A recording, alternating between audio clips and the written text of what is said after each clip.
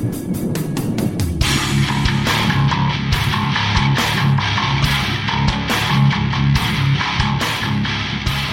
to Bitstorm, a comedy game design podcast by two guys who know nothing about comedy nor game design.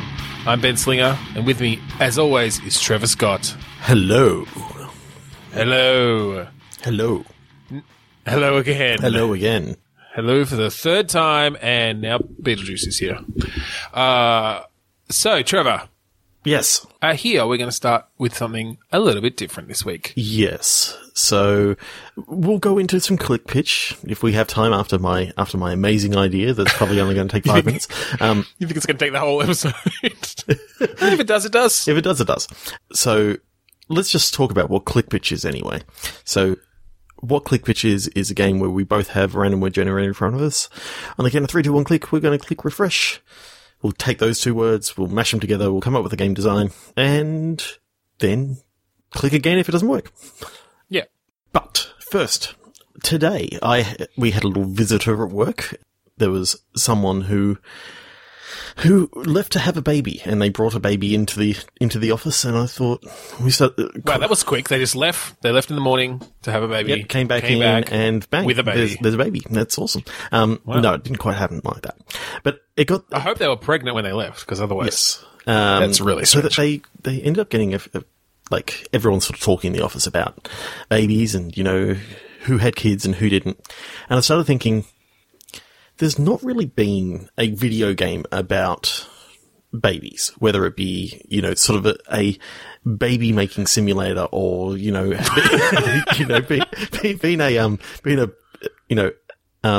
I think you'll find there are plenty of baby making simulators. Simulator. I see them in ads all the time when I'm on porn sites. No, I get what you're going for. I was going to say there was a game about babies called Babies. Yeah. Strangely enough, by the same people who made Dogs with a Z and Cats. So basically your babies with a Z were just your pets. And they crawl around and you'd make them play fetch or something. So it got me thinking this afternoon about what sort of game would I want to play about that? They could actually go a little bit deeper and a little bit more serious in some parts. Kind of like I was thinking, what was it? That Dragon Cancer? Was it? Where it's somewhat serious and, so somewhat serious. That's an understatement for that one, but yes, extremely serious. So thinking of going in some parts that and some parts cartoony and fun. Okay, so it's not about cancer because that is hard to make. That's pretty difficult to make that cartoony. No. So what it is? No, you're basically saying a serious game to some degree. A serious game with some humorous elements, I'm thinking of it kind of like almost a board game sort of idea. So so sort of stat based in a way, or like card like actual cards. Yeah, card pieces, based, or I like the idea that each time that you play, and it could just be a competitive multiplayer game in which trying to make the best baby. You're playing a couple, and the whole each person is playing a couple as they land on spaces. It's sort of like each person is playing a couple. Yeah. I thought you were saying that it was like a 2-person game. They're playing a couple, but somehow they're competing while making a baby. No, so I'm thinking you could actually have different cards for miscarriage and that sort of stuff, and sort of bring it up in having a bit of a conversation about these sort of taboo subjects, like where you're not actually able to conceive, and having to go to the doctor and just going down a little bit of the so you're kind of thinking the more serious side of things, as well as occasionally everything's going to be fine. Occasionally, yeah. We had a pretty normal pregnancy. Like my wife and I. Well, she had the pretty normal pregnancy. I just hung along for the ride. You followed along, yeah. Tagged along. I did my job at the very start, and then sort of supported her wherever I could. But I like the idea that you can start having those conversations with different people, and the winner is the person that comes away with a baby, but it's also the ride that you sort of go on. Okay, all right. I like the general idea. I'm not sure about it being competitive, because when you have multiple, it's like, sorry, you had a miscarriage, I win. Oh no, but it's It's okay. That sounds kind of worse than what I expected to sound. Well, but you know what I'm trying to do. You know, at least one person comes away with a baby. I know what you're trying to do. So, look, when you mentioned this, because we did sort of talk about this a little bit beforehand, this afternoon, one of the things you talked about was the tutorial guide. That's not where I was going. Although you can bring that up if you like. But one of the things that you mentioned was like it being in a fantasy world. In a fantasy world. And so I'm thinking wizards and shit. Wizards and shit. That should be I think that's our like third go-to after VR anthropomorphic creatures is just like put it in a fantasy world with wizards and shit. Yeah, what I liked about the idea was that it's more about it is about the process of trying to make a baby. Like from the very beginning, it's like, okay, a troll couple decides that they want to have a baby. And so you need to like figure out the ovulation cycles of trolls. And that's going to be different than gnomes and it's going to be different than centaurs. Yes. And, you know, so depending on your like randomly generated starting character, you can have different challenges of conceiving in the first place. And it could be sort of one of these games where you like figure out the laws of this world, figure out the rules of this world as you go along by fucking. By attempting to inseminate your partner. Yes. So, in some cases, you know, you're going to have like mini games in order to see how satisfied each partner is, sort of thing. Yeah, I guess extra bonus, you know, for doing it really orgasming simultaneously. I mean, we could certainly get into not quite the mechanics, but and I was going to say the intricacies, but not that either. Just the interesting bits of centaur sex, biracial couples. Like it may not just be centaur on centaur. It might be shape-shifting badger on fucking, you know, gnome, pimbly nimblebottoms. So I did think of a talking badger as the tutorial guide. So yeah, we should preface that with we've both been binging on Hallow from the Magic Tavern, and it's absolutely freaking amazing. And that's another thing that you should go watch or go listen to. Yeah, but yeah, I do like the idea of a talking badger as your kind of little Clippy, the pregnancy guide. Yeah.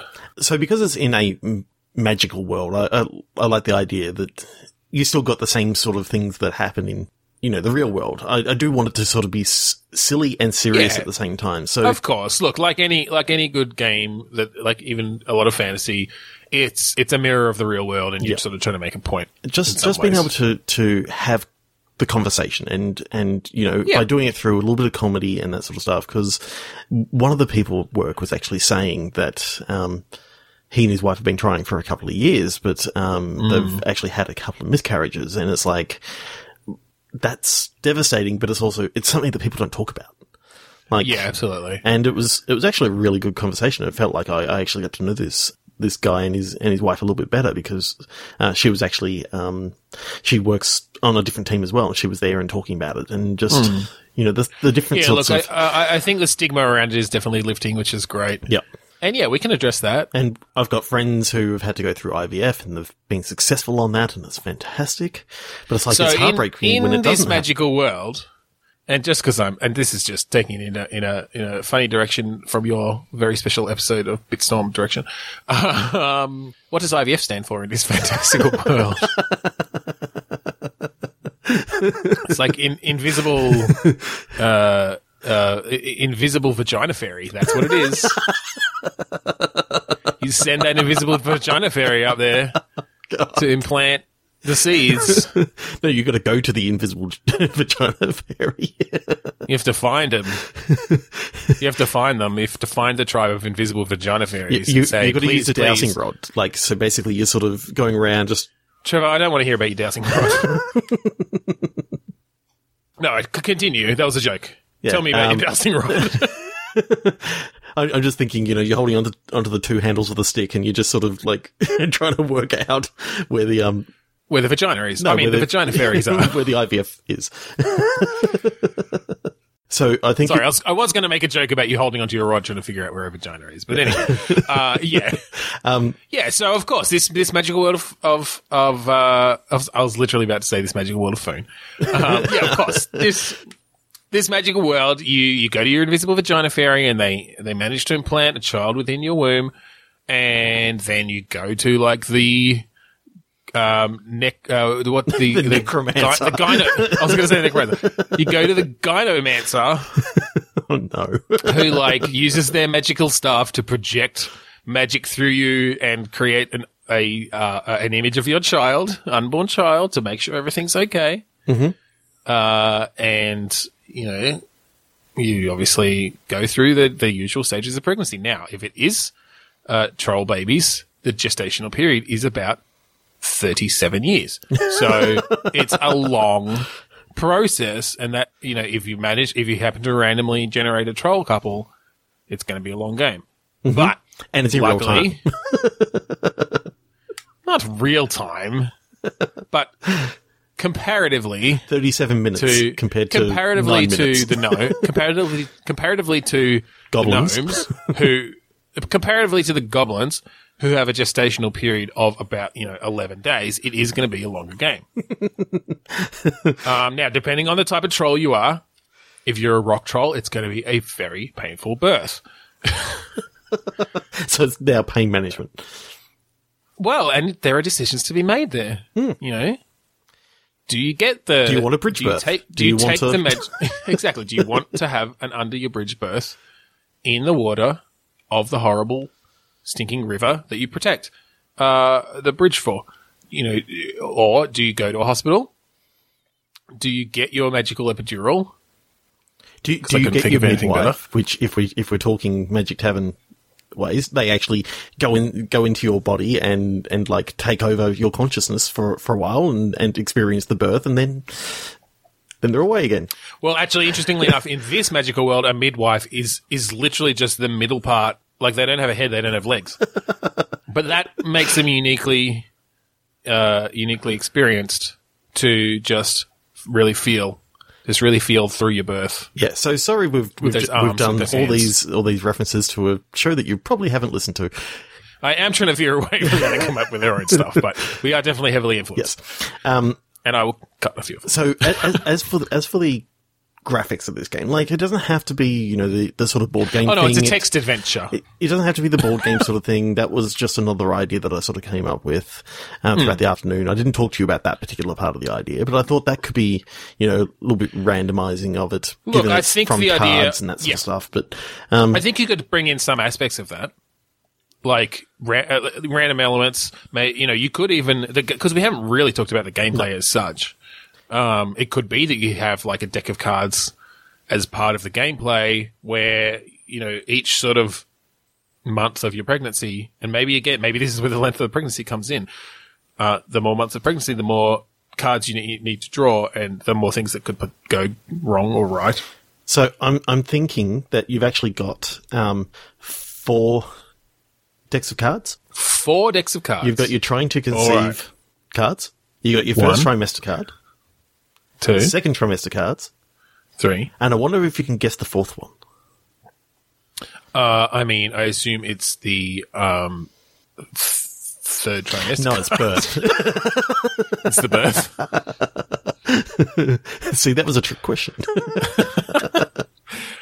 Okay, so different decks of cards where different events, basically. Yeah, and can happen at different points. One of the cards that you could pick up is Visit to the Doctor, means that there's, the doctor has questions about something on the scan or something like that. And it's sort of, you know what I kind of like? Yep. Sorry, I interrupted, but I know what you're getting at. But from the mode of that, because I just started thinking of Monopoly. Because I started thinking about picking up chance cards. Yeah, same here. And it was like, visit to the doctor, collect 200 pints of amniotic fluid. I don't know. But maybe it's like those 4 decks are actually one edge of the board. And once you get all the way around the board, like, you give birth. Mm-hmm. And so but the modifiers Well, I was going to say the modifiers around your race and stuff mean you move slower for a longer gestational period. You know, you're much less likely to get a move forward 2 spaces sort of card. So, you know, I'm thinking that you might stay on the same space for quite a few turns. Yeah, what I'm thinking is you've got maybe a D10 dice. Okay. And so if you're, say, a human, if you roll a 3 or higher, you get to move on to 1 more space. If you roll a 10, then you get to move 2 spaces. So it's that sort of thing of if you roll a 1 or a 2, you don't move on it and you just do whatever the space was. If you're a troll, and they're sort of if you're a troll, you've got to roll a 9 or a 10 to move on. Right. Same rules apply. If you roll a 10, you're going to move forward 2. But if you only roll a 9, then you're going to move forward 1 or something around. And I guess this comes down to like, I mean, that probably wouldn't work in a real physical board game because, you know, obviously it would take forever to actually play that game. Oh yeah. So maybe it is just around how maybe there's some representation of a sort of air quotes board. Yep. But I love the fact that the trying to conceive is the hardest side of the board to get off because literally I think you'll be getting off constantly on that side of the board, actually. I mean, by necessity. That's how it works. I know what you mean. And again, like, I think things move a lot slower, a lot quicker when you're down in that sort of area. So, well, you keep just, I know, just keep on firing these softballs towards me, which I just did to you. Well, no, what I like about that though is there could be other modifiers again based on the sort of the creature you are. Like, yes, a troll. A rock troll, a bridge troll has, you know, a long gestational period, but they get pregnant like that. Mm-hmm. Like, they just throw a rock in a direction and get someone pregnant because they're made of rocks, and that rock happened to be a semen rock. But, you know, it may be that spider demons have a very hard time conceiving. I think it's all the legs. They just kind of get in the way. Mm-hmm. And so, yeah, if you're playing a spider demon, like, then there's going to be a different set of rules around that first edge of the board, to turn that corner. So what I'm liking is, especially some of the cards in like the second trimester, you can play up with some of the typical tropes of, the one who's pregnant, gets a weird craving. Yes. And so his experience points for, you know, having the weird craving and trying new things. And, you know, you can go through a few of those different sort of tropey sort of things. Feeling extra horny. And there's a lot of different. Feeling extra horny. And again, depending on the race, depending on the creature, you have to be careful because there could be some dangerous sexual activities that could affect the baby. Particularly if you're a spider demon. So I think you can set up your couples. I mean, we've gone the heteronormative sort of things, but you can actually, you've got some sort of control over what sort of couples you actually have. So you can actually have, you know, two gay guys and a surrogate sort of idea. Or you can. Well, I think there could definitely be configurations like that, and that affects the types of cards you're able to get in at and first. Because it's a digital thing, you're going to be able to, you know, bring a few different cards to the bring a few different things that are specialized to the people.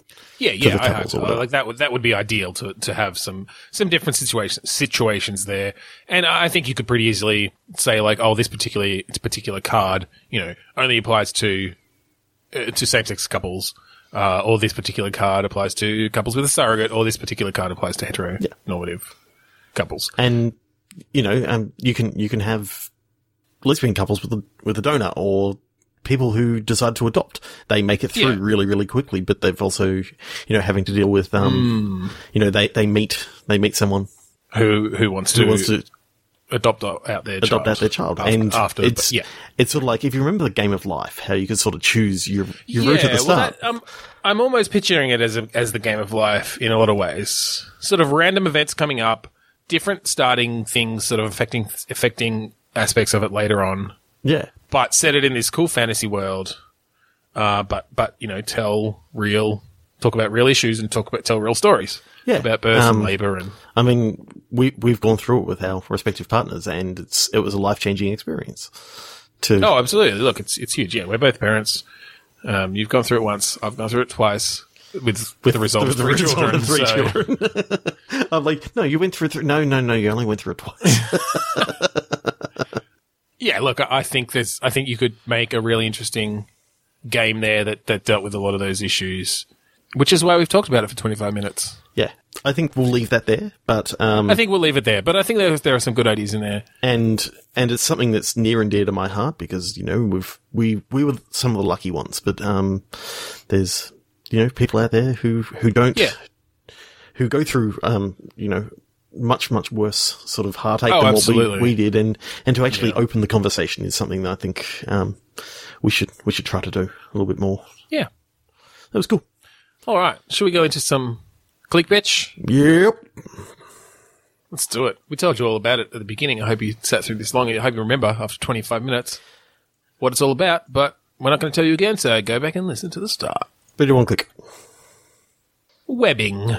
Countryside. Okay. Some pig.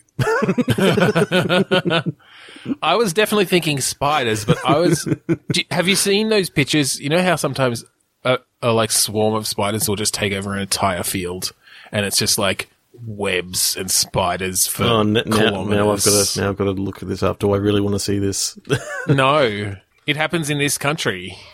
Oh, yep. Okay, yep. I've seen that before.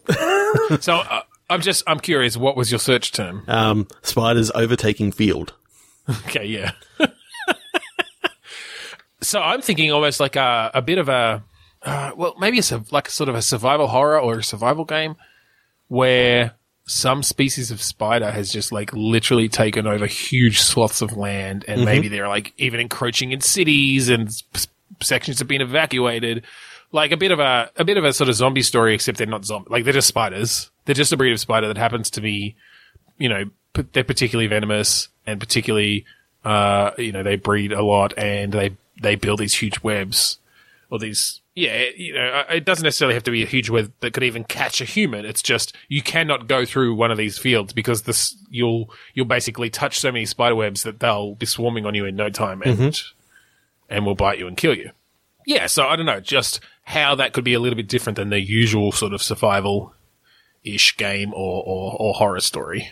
Now you got me sort of going down the thing of there's these giant mutant spiders that are sort of in like a Rust sort of gameplay where you're going out and scavenging and all this sort of stuff. But if you happen to touch one of the webs, then this massive spider comes down and like tries to capture you or something like that. Well, yeah, I was almost thinking something similar, but I don't think they have to be massive spiders. I just like the idea that there's just billions of them, right? Like you touch a spider web and instantly like 100,000 spiders have felt it and are coming to attack you.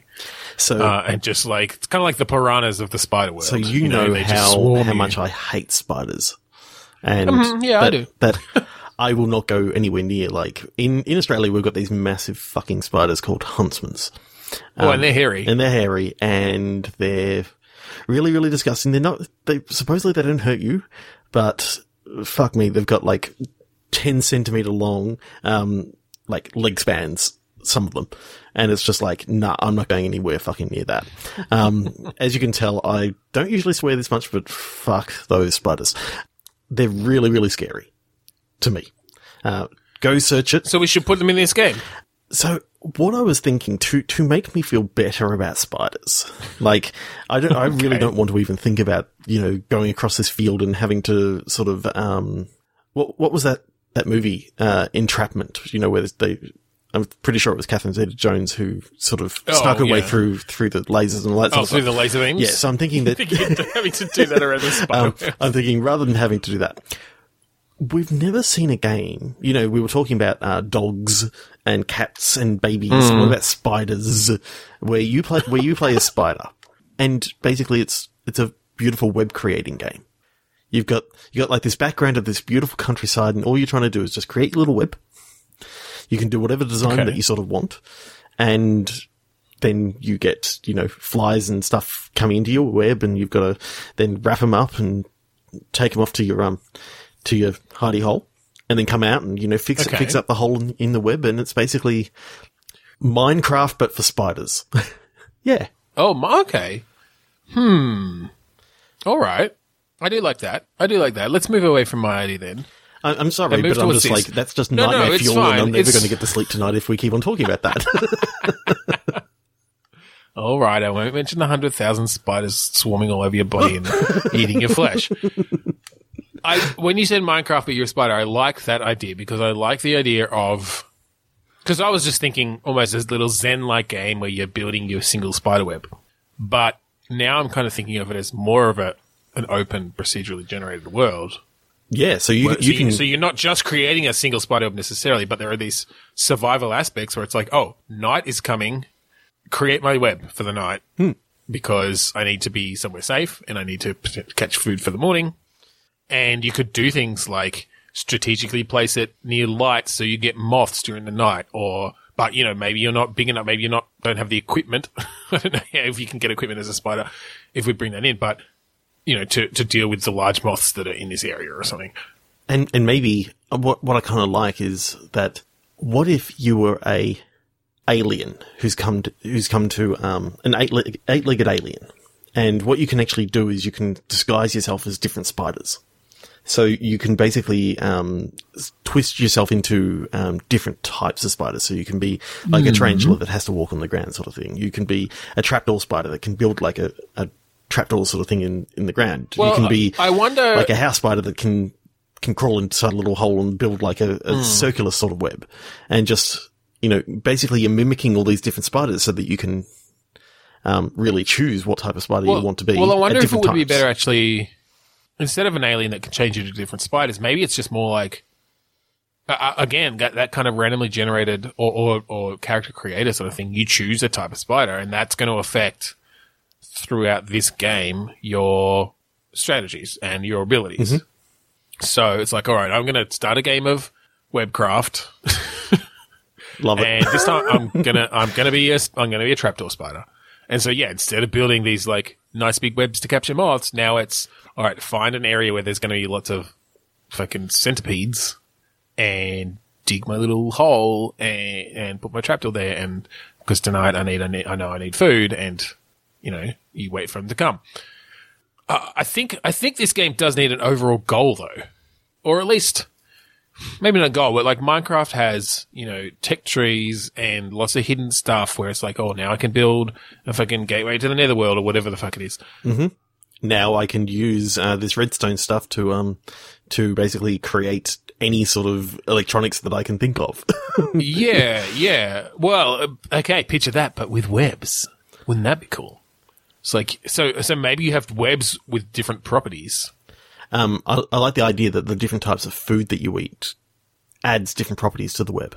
So, like, if you eat, like, I'm trying to think of like different sorts of insects that you could eat, like maybe a praying mantis. Yeah, praying mantis or something like that makes more sticky webs, or a mosquito adds more lightness to the web. So maybe you don't want to eat too much of those, otherwise it's too light. But maybe it just floats away. Maybe you want to be able to travel really, really fast, so you can create like as what some of these spiders in Tasmania were doing, is creating basically a balloon sort of net that basically they go off on the wind, and that's how they travel like huge distances. Yeah, well, I kind of like the idea of this as like having a tech tree like that, and discovering the different sorts of things you can build. It's like, all right, if I spin 3 meters of the thin floaty web and attach it to, a spun basket of the heavier, more durable web, then that's the recipe for a balloon that I can float through the sky. If I bite a human, I can become Man Spider. Yeah, well, that's an Easter egg. And shoot webs out of my hands. Totally. I just wanted to get a Spider-Man reference in there. I think that's a cheat code. Man Spider. Does whatever a man can do. Oh. Yeah, no, I like that general idea. I think Minecraft, but spiders, and having all sorts of different types of web and being able to attach webs to different things in the environment to basically craft things. I'm just picturing, you got survival mode, you got creative mode, you got hardcore mode. Yeah. You could make it you can basically rip off Minecraft, totally.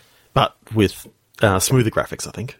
As in, not blocky. Yeah. I'm not thinking the blocky stuff particularly. You want to be able to render some really nice dew on the webs in the morning. Yeah. Glistening. Mm-hmm. And really take the stigma away from spiders. Totally. They show them for the beautiful insect-eating creatures that they are. Insect eating, that's okay. You almost said insect. No. That is where I was going. I wasn't gonna. Okay. 3, 2, 1, click. Printer. Complement, but with an E. So as in a complement to something, not to complement So an addition to. An addition to, yeah. A printer. To a printer. Okay, so I'm not thinking like a digital printer.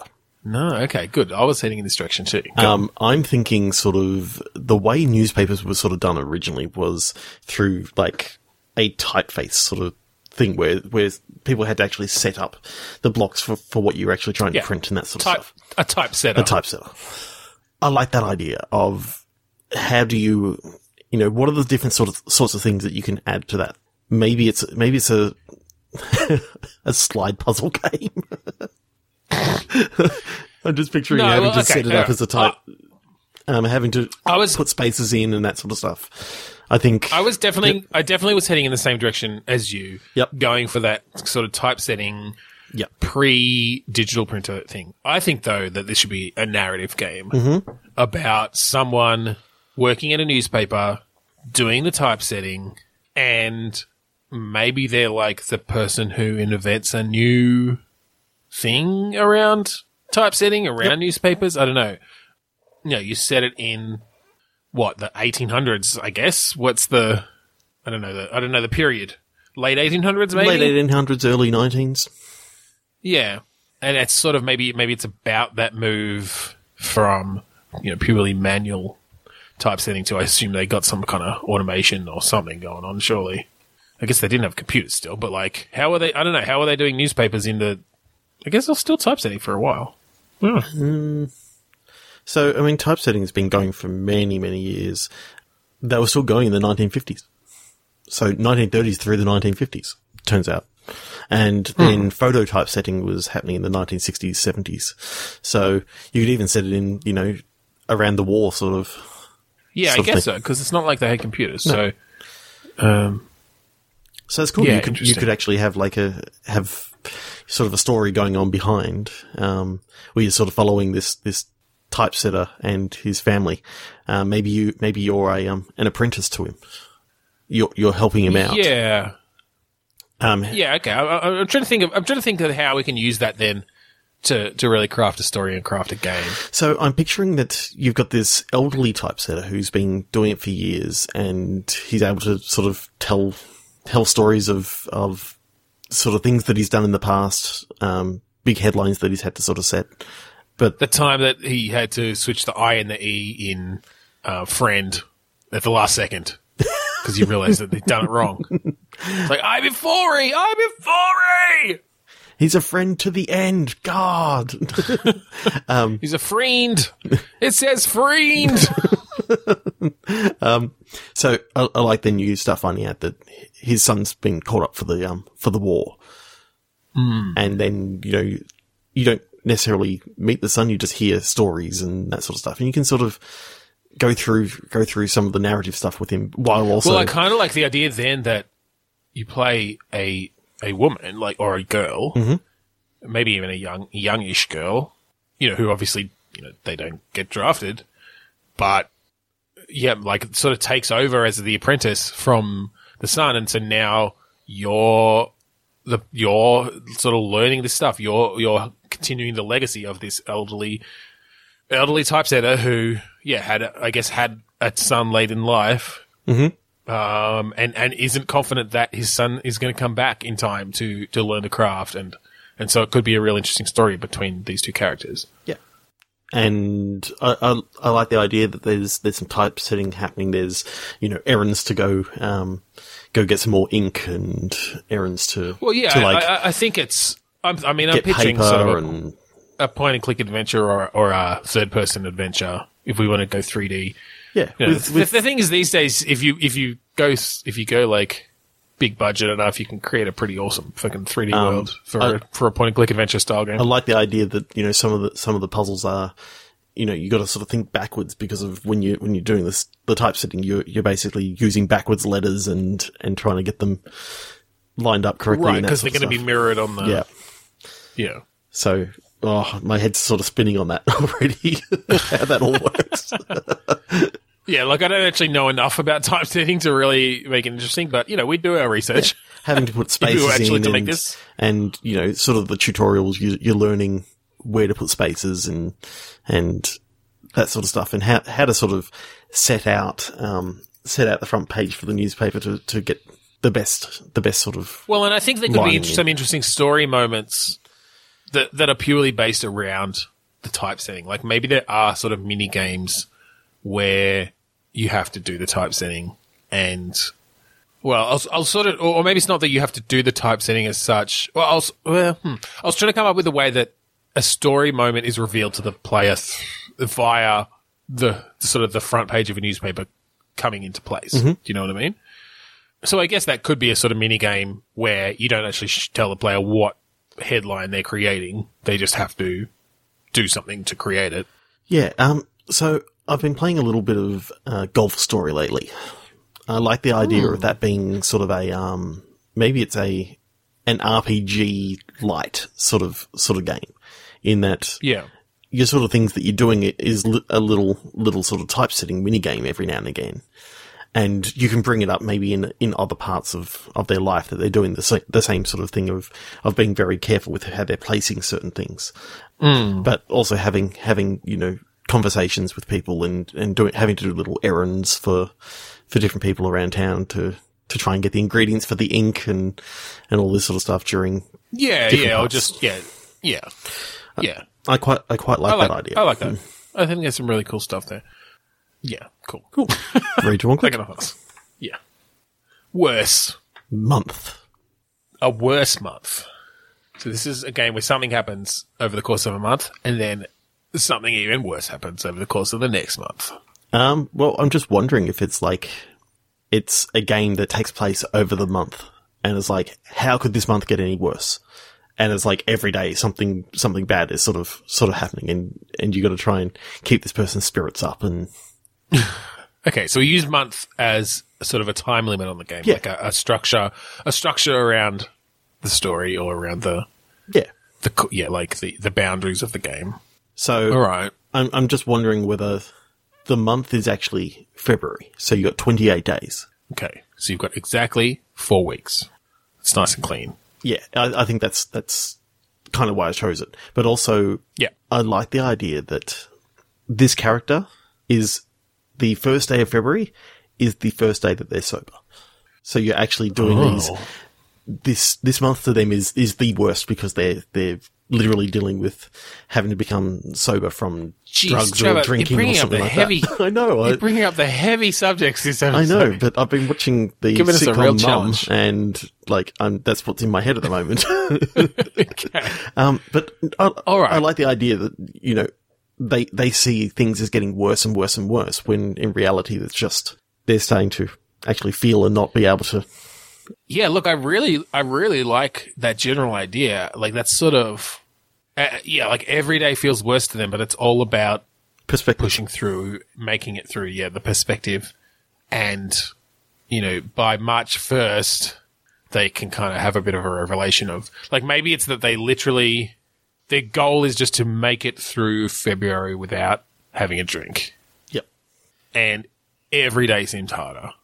Yeah, and but you can throw throw like financial pressures at them. You can throw, other things that are going on in their life. Yeah, well, I kind of like the idea, and again, we go to this well a lot. Although in this case, I'm not really thinking the core gameplay as such, but more the framing structure of Papers, Please, where it's very much this like day by day, and sort of at the end of the day, yeah, there are these financial pressures where you kind of have to make decisions about, and maybe in this case it's not specifically about like your family or whatever, you know, it's a bit different than Papers, Please in that way, but just that it's framed around a day, and there are tasks you have to do in that day, and what we do is, yeah, we do make each day worse than the one before because things are getting harder. You're going through withdrawal symptoms. You're not able to focus. You're finding, you know, look, I've never been an alcoholic, but, you know, there are certainly things that would make that incredibly difficult. And so even though you're doing very similar tasks every day, there are these little things that come up, or big things that come up, that really affect how your day goes.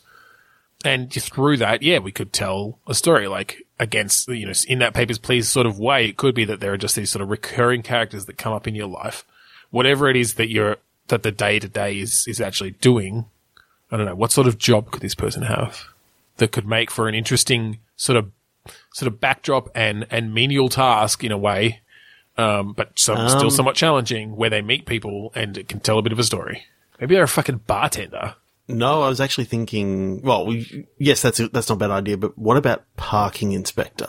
Okay. So you got people who are getting angry at you for like giving them a fine when the meter's just expired, sort of thing. I mean, I guess it could be like a grocery store checkout. There are lots of things where there's still sort of, you have to be paying a little bit of attention to the job. There are things to sort of check and cross-check in that Papers, Please sort of way. But the main thing is actually about the people who come through and who you see every day and your experience with what you're doing. And we could do a similar thing where you kind of ramp up the complexity of the actual gameplay every day in different ways. And maybe that even relates to the difficulty you're having, you know, focusing or well, just whatever. the idea that you got a quota of how many fines you got to give out for the day. Yeah, and I like the idea that people attempt, like, there's temptation.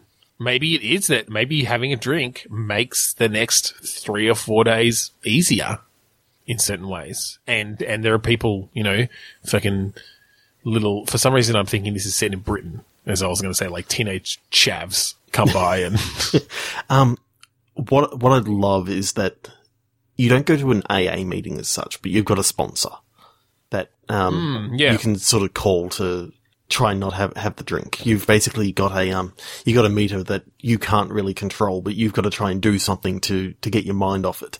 I like the idea that it's not something that you can control, because having an addiction. Yeah, that's an interesting idea. You could have a bunch of different methods that this person could use to take the focus off their desire for a drink, but that also affects their job, right? Like, and then that's going to affect the financial situation. So, you know, they can take an extra break to, I don't know, maybe they've taken up smoking instead, you know, which isn't a whole lot better, but it's a different thing. So, you know, they take more smoke breaks, or, you know, they've got a fucking stress ball that they sit and use, but that takes up one of their hands, and so they can't do their job quite as effectively, or a few different things you could have there, but giving them that temptation in a gameplay sense that having a drink is going to help them make more money, right? Like, in the short term.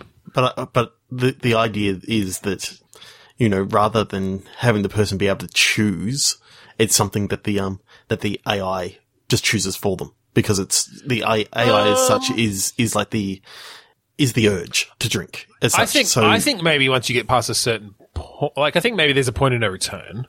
I think there is the player choice before that to say, fuck it, I'm just going to have a drink because otherwise I'm not going to survive this month, you know, even just gameplay wise. Like, I'm not going to have the money, because it could be things like, you know, and this could be addressing poverty in interesting ways too, because if you don't make enough money, you can't buy enough food to actually get the sustenance you need to then actually do your job well enough to get enough money to get enough food, you know? There's sort of these vicious cycles.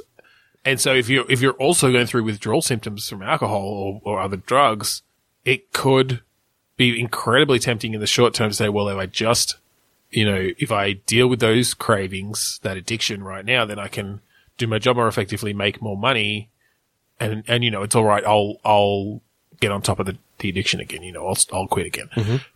I really want that addiction to not be a choice, though. That's the thing. I think you can have some choice, but I think it also has to be an urge because. Well, but that's what I mean. I think we can codify it in the gameplay. Yeah. In a very interesting way where you're right. It can't just be, well, this is the logical choice. It's not like min-maxing out your gameplay. It's like, on day 17, I'll just take on day 17, I'll take, it's got to be, for one, it's somewhat of a slippery slope. Because it's not like you can just, I just had a drink and now the next few days are going to be fine. And then it's back to how I was before. It's like, no, now you're back to square one and actually you've gone back further kind of thing. It would definitely be a challenging balance. I think one of the things I'm picturing is that you go into, say, a corner store where they happen to sell liquor and you're talking to the clerk. And as you're talking, I see, think of the four-way sort of conversation options. They keep on flashing between ask for liquor and that sort of stuff. And like they're changing. They're changing as sort of like if you happen to click right as it says ask for liquor, that's what you're asking for. And then the urge gets a little bit harder, and it's very hard to actually not drink. Well, so and I think that's based on how strong your withdrawal symptoms are at that time, based on other different things. But of course, then you can alleviate some of that by maybe calling your sponsor, and they can sort of talk you through it, and that may calm down the meter a little bit. Well, and I think it will come down to just in general how well your life is going. Like if you are a bit more financially stable, then you're probably less likely to want to drink because from what I've read, a lot of addiction does actually stem from just bad life situations. And I'm not saying it's entirely that. And I think if we were to actually make this game, we'd, want to do a lot of research and bring on some experts. But, I think that could definitely factor into it. And, and from a gameplay sense, bringing it down to the complete basics, it could just affect like the frequency of how often those options change. So if you're having a good day, it's like, it ticks past, every half second. And that's a pretty easy, for a, experienced gamer, that's a pretty easy timing puzzle. But if you're having a really bad day, it's actually flicking past every 10th of a second, and it's really a luck of the draw. Yeah. It's sort of like a Wheel of Fortune sort of thing that you're spinning a wheel. Yeah. And it's like, tick, tick, tick, tick, tick, tick. Yeah. Am I going to get drunk and ask? Yeah, no. Exactly. They're drinking. Yeah. I know I went for a very serious game there, and I'm sorry. It should have been a little bit funnier, but it's just where. No, look, I think that actually brought up some really interesting gameplay mechanics. Ways that you could do that. I'm really as usual. We should put a disclaimer on this, like we do for most serious games, because we have both led incredibly privileged lives. We've never had to deal with anything serious in our entire life. Basically, yeah, pretty much. We're probably not the people to make a game like this, but I think that. Given the right creators, given the right, research and stuff, I think it could be, a quite interesting way to communicate these issues through gameplay. Yeah. I really like it. 3-2 on click for our last one. Yeah. Keeping radiation. Keeping radiation. This could be a zoo type of game. Okay. Where you're like building a zoo. So hence keeping, right? Zookeeping. Mm-hmm. But it's set in like a post-nuclear winter world. Yeah, like a post-apocalyptic nuclear world, whereas all these like mutated animals. Jesus Christ. So just think of the types of challenges that could come from running a zoo in a nuclear winter, nuclear aftermath, and the types of animals that would that would include. I think there are some interesting things there. Yes. Particularly around breeding those animals and choosing how much more radiation to expose them to. No. To really create mutated things that people will then pay money to see. Oh, no. God. But, I'm thinking that typical kind of, top-down zoo, roller coaster tycoon, zoo tycoon kind of view where you're literally creating the enclosures and... God. My head is hurting from this. If you know what I mean. But I think there's some interesting things around, what sort of enclosure do you have to build to to make sure a mutated monkey crossed with a crocodile head, can't escape, but is still comfortable. What sort of food do they eat? Yeah, that too. And maybe you have to literally mutate other creatures to feed, your sort of higher in the food chain mutations. Oh God. create a bit of a kind of economic crafting chain there, or like a food chain of, all right, so I need, this much radiated grain to feed to my sheepdogs, which are literally like sheep crossed with dogs. Yep. Woolly dogs with 7 legs, because then I slaughter them, feed them to the lions that have, 7 rows of teeth. Apparently 7's the number. Yeah, so you get a bit of a food chain going of these mutated animals. And maybe there's a bit of a, procedurally generated kind of thing in there too, where the mutations that you add can kind of add up over time. You can do some breeding. I mean, kind of. I don't think you're actually creating them. I don't think you're creating them. I think it's all through mutation. It's like selective breeding. You got a crocodile and a monkey to fuck. Totally, and it's only through the radiation that apparently it somehow worked. The offspring was viable. Oh, God. I'm actually going to stop you there and click again. All right. Redraw click. Fine. Startle. Condemnation. Condemnation and startle. What if, in this world, okay, I'm thinking that, like, the king or the emperor of this world got startled at a surprise party and is now condemned surprise parties all over the world. Basically, I just like the idea of this guy, like, not wanting to be ever surprised. So, basically, if you startle anyone, it's punishable by death. Right. Okay. What do you think? Could you go anywhere with that? Or at least look from a surprise parties? From a world building point of view, I like it. I'm just having trouble thinking about how it would turn into a game. Because does it come around then just like announcing yourself as you come into rooms to make sure everyone knows you're around?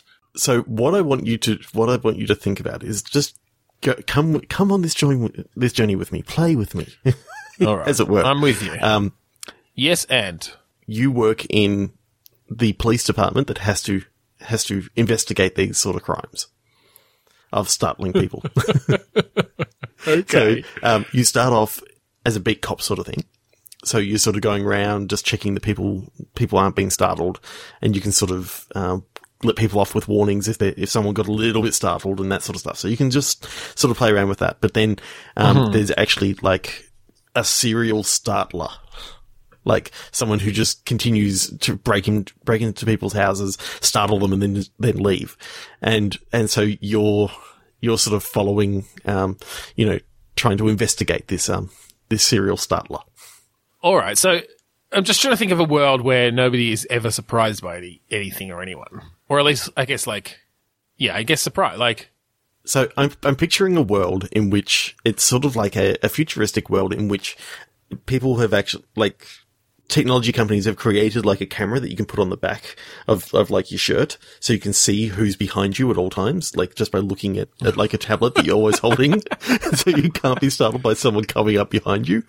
I feel like it'd have to be like a Google Glass type thing where it's in your peripheral vision at all times. It kind of gives you 360-degree peripheral vision. But I just love the idea that they've got to carry a tablet.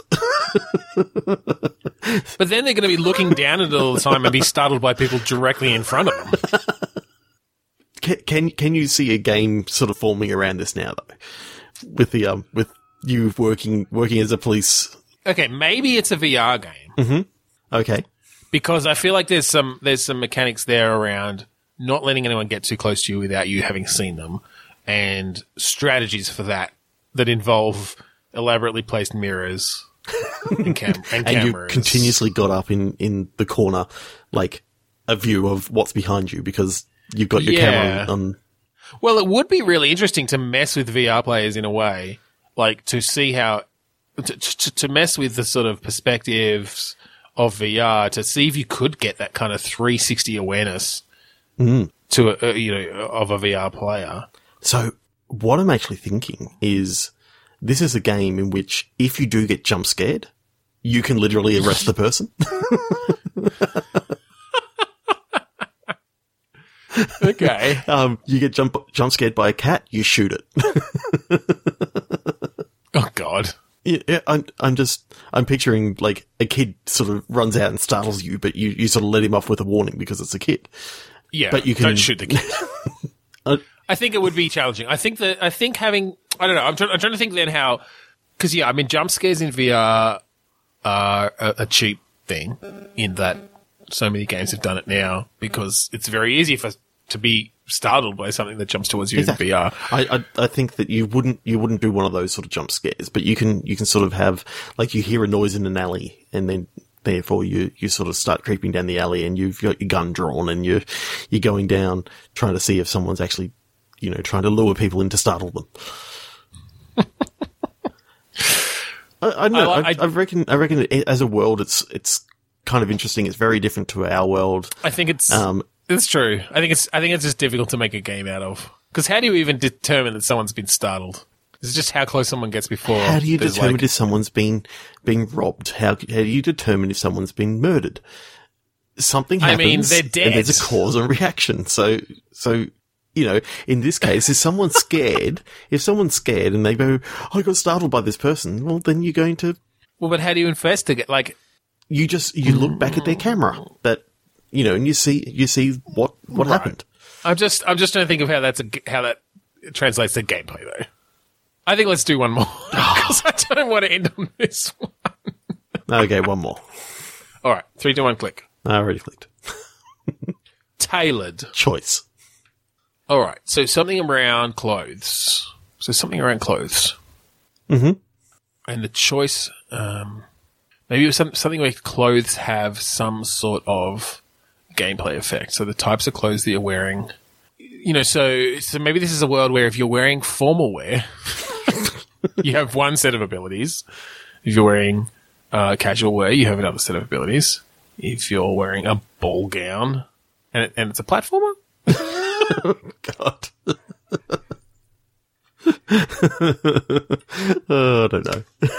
I don't know. 3, 2, 1, click. Yes. Message. Extinction. Ooh. Time travel game. Oh, okay. You get a message through like this. I'm sort of thinking the same sort of time travel that like the Lake House had, in which it was just through letters and shit. You get a message saying that the world is headed for extinction, and you can stop it. What do you think? Okay, so it's basically all right. And so, how did the Lake House work? They just put letters in a letterbox, and they travel through time. Yeah. All right, so maybe if you send emails to like this certain account, it turns out that that's going to the future, and you're receiving them back from the future. You receive an email, and it's like from 17 days in the future, and it's from yourself. Right. So maybe this is one of those games like a bit of an Orwell or a bit of an Emily's Away, where it's like a desktop, right? It's all played on your desktop through emails and websites. I like that idea of basically stopping a or stopping or somehow escaping from a cataclysmic event. Yeah. That is going to cause the extinction of the human race. So I'm picturing like a story kind of like 12 Monkeys. I'm picturing, these other sort of things where you've got some sort of event that's coming in just 17 days. So it's got a very short time limit. Mm-hmm. And therefore you're sort of sending yourself some clues as to what you need to achieve on each day. Ooh, I like the idea that maybe the first email you get isn't from 17 days in the future. It's from 5 days in the future. Or maybe the first one you get is from 17 days in the future, but then the next day you get one from 5 days in the future. And so you have to remember on the 6th day to send an email to yourself. Otherwise you've created a paradox and like fucked up the whole time-space continuum. Mm-hmm. Or it's, that whole alternate universe sort of thing that you're just getting emails from a different universe, but they just happen to be similar things. Well, I feel like that makes it a bit too easy to just brush off then. I do kind of like the 17 days in the future, because it's basically something so catastrophic is going to occur that it's ripped like a hole through time and space. I mean, it's basically going to be that Trump hits the big red button, right, and fires off all their nuclear weapons at once. God. So with this sort of thing, I'm picturing maybe some little hacking mini games. I'm picturing some kind of like maybe even Hacknet. Yeah, I think it's a bit of that sort of thing where maybe Orwell, each day. Yeah, I wonder if it's that there is an actual fixed time limit, and depending on the different tasks or the different actions you take in that day, you'll get closer to the solution. And, maybe it's one of those particularly challenging games where or just there's a bunch of different endings, right? Depending on whether you get there in that time frame or not. And maybe you'll want to replay it to know, oh, maybe I'll try, on day 3, I'll talk to this person who's contacting me rather than this other person and see, what path that takes me down. Yeah. To sort of gather enough evidence within that time frame. What I do like is that you've got 17 days to do something, but if you can't do it in those 17 days, you can send an email detailing the things that you didn't quite get done. Oh, back to yourself. And then that's gives you like that's like New Game Plus. And basically it's now, okay, these are the things that you need to do this time. Yeah, you've started off. Yeah. Yeah, that's cool. As well as the other things that you need to sort of do. So you can sort of change, I'm thinking in sort of a looper sort of idea in which there were different universes. If you remember the movie, the way they tried to actually explain it was with 2 different universes. Well, this one you can just do multiple universes, but also sort of have a cause and effect thing happening at the same time. Yeah, well, look, we probably don't need to go into the details of how the time travel's working. Just the idea that if you don't get it done, you can kind of Zelda Majora's Mask it back to the start just by sending an email. Yeah, I do like that idea of sending some data back to the start and kind of giving it's almost a bit of a roguelike then, where you kind of each time you run through it, you're able to send a bit more data back to start off at a slightly better position. Yeah, so you may actually be able to write a program that does the majority of the work that you've done in this first arc.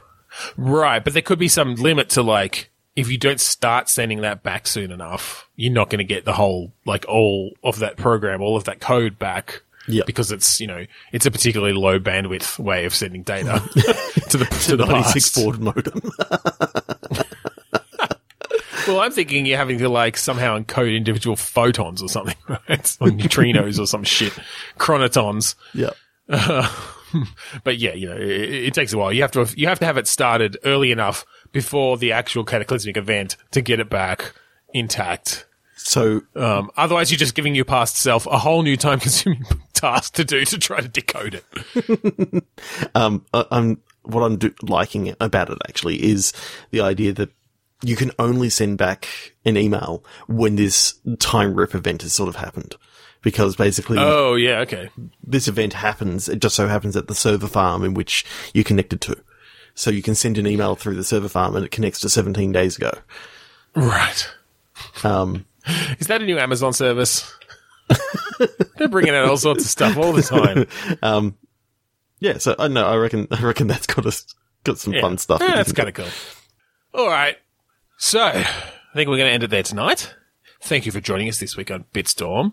If you want to find us on the internet, we are on Twitter, Facebook, and Instagram.